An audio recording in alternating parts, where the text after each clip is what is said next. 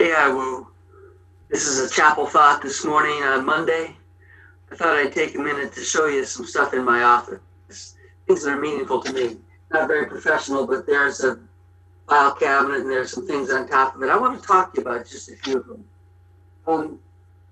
Okay, immaterial stuff. This is a replica ring from when the Cubs won the World Series in 2016. I've been a Cubs fan as long as I can remember, and someone sent it to me, and I just kept it. Here's a reminder of the time I got to play Pebble Beach Golf Course. It's the most beautiful place I've ever played golf. I'm a bad golfer, but it was a beautiful place. This is a replica of an oil lamp that might have been used around the time of Jesus. I mean, it's obviously not from that era. This is a souvenir item from Israel. It reminds me that Jesus said to not light a candle or an oil lamp and put it under a bushel, but let it shine, to keep my light shining. Here is a page from an original edition of the King James Version Bible. I got it because I was doing some leadership training for an organization, and they gave it to us to just express their appreciation. And I like that, the appreciation part of it, but I keep it because it reminds me of the fact that God's word continues and continues and continues. It worked for people back in the 1600s. It works for people today. And it's a reminder to me to keep preaching the word. Here's some anointing oil. I got that one day in Capernaum when a tour I was leading stepped into this space that was the ruins of a synagogue, right where Jesus would have preached, where he would have taught, where he would have healed people. And we had a healing service, and God responded, and several people's lives were touched that day and actually were physically healed. I don't have the gift of healing, but I asked God to touch them that day, and they did. Some reminders. But I guess I want to talk about this rock. There's a story in John chapter 21. It tells the story that follows the resurrection. If you remember the story of the Gospels, Peter denied Jesus 3 times after Christ's arrest, and then Jesus was crucified and buried and rose again. But Peter had this disconnect with him somehow. I think Peter thought he had failed too much. And at one point he says to his brother disciples, I'm going fishing. They went back to Galilee. I think Peter meant, I'm going back to fishing. I've blown it too much to be a disciple. And he and several others are out on the lake, Sea of Galilee, and they're fishing all night long. They don't catch any fish. Early in the morning, while it's still misty and they can't quite see who's on shore, there's a guy standing there. And he says, have you caught any fish? And they said, no. The story's in John chapter 21, by the way. And the guy says, well, throw your nets out on the other side of the boat. And for some reason, they decide to do it, and they get this massive catch of fish. And the penny drops in the mind of John. He remembers when Jesus did that at the very beginning of the ministry, and they had this miraculous catch of fish, and then Jesus said, follow me.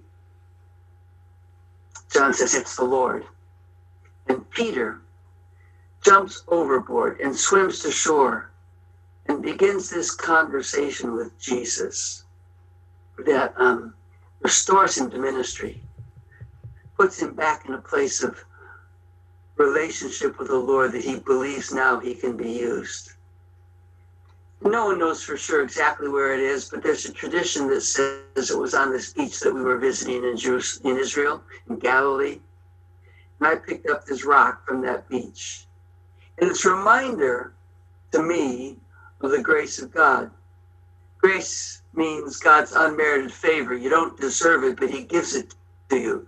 Mercy is not getting what you do deserve, eternal death. Forgiveness. Grace is getting what you don't deserve. Peter didn't deserve it. Jesus restored him. And I picked up this rock to remind me of that moment.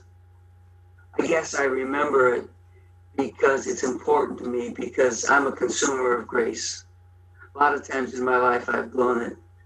As a college-age student, high school-age student, I messed up again and again and again and again. I kept coming back to Jesus and never quite got it, didn't quite click. That's smooth on tape, isn't it? Until one day it did. Grace became part of my life that I counted on. I picked up this rock to remind me to pray for some people I love a great deal, who still need to be recipients of grace, who still need a touch of God in their life, who haven't quite had it click yet, and I don't stop praying for them. I picked it up to remind me that I'm also a dispenser of grace, someone who helps others get it, who helps others understand, who invites others to receive the gift.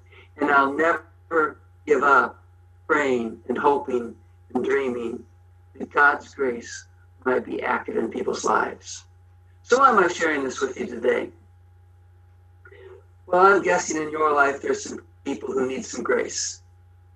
Maybe they've never known Jesus and they need that life-changing grace of Christ to step into their life and give them new life.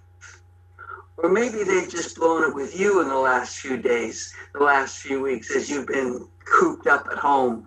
And you just need to extend them grace. You just need to say, hey, I've been a recipient of God's grace, so I will turn around and give it to you.